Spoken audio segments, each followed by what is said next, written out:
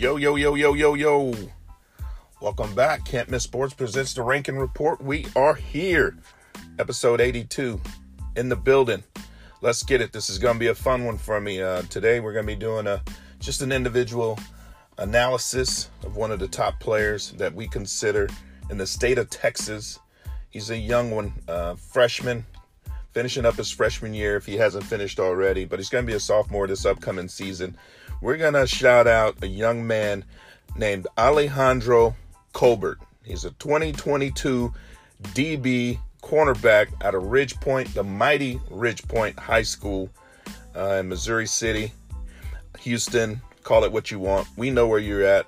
But yeah, thanks for tuning in.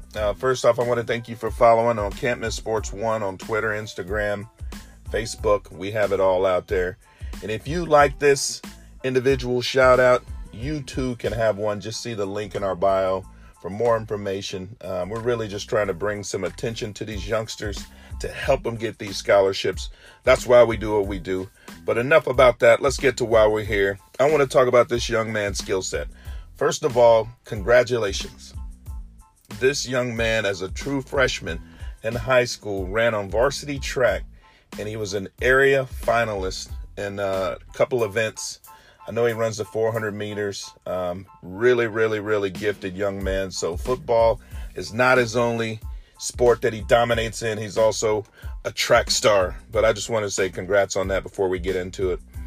Also, I know that he was also named a member of Fast Houston, one of the top 7-on-7 programs in the state. What a big honor to be a part of that program and organization. So he's doing some real special things. We have not yet released our top 20 corners for this class yet, but I'm going to give you a little sneak peek. Alejandro, you made it.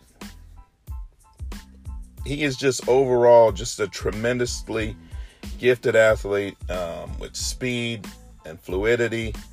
And one of the things that I like, he can mirror and match routes as well as any cornerback that I've evaluated. He's a taller kid. He's got good length.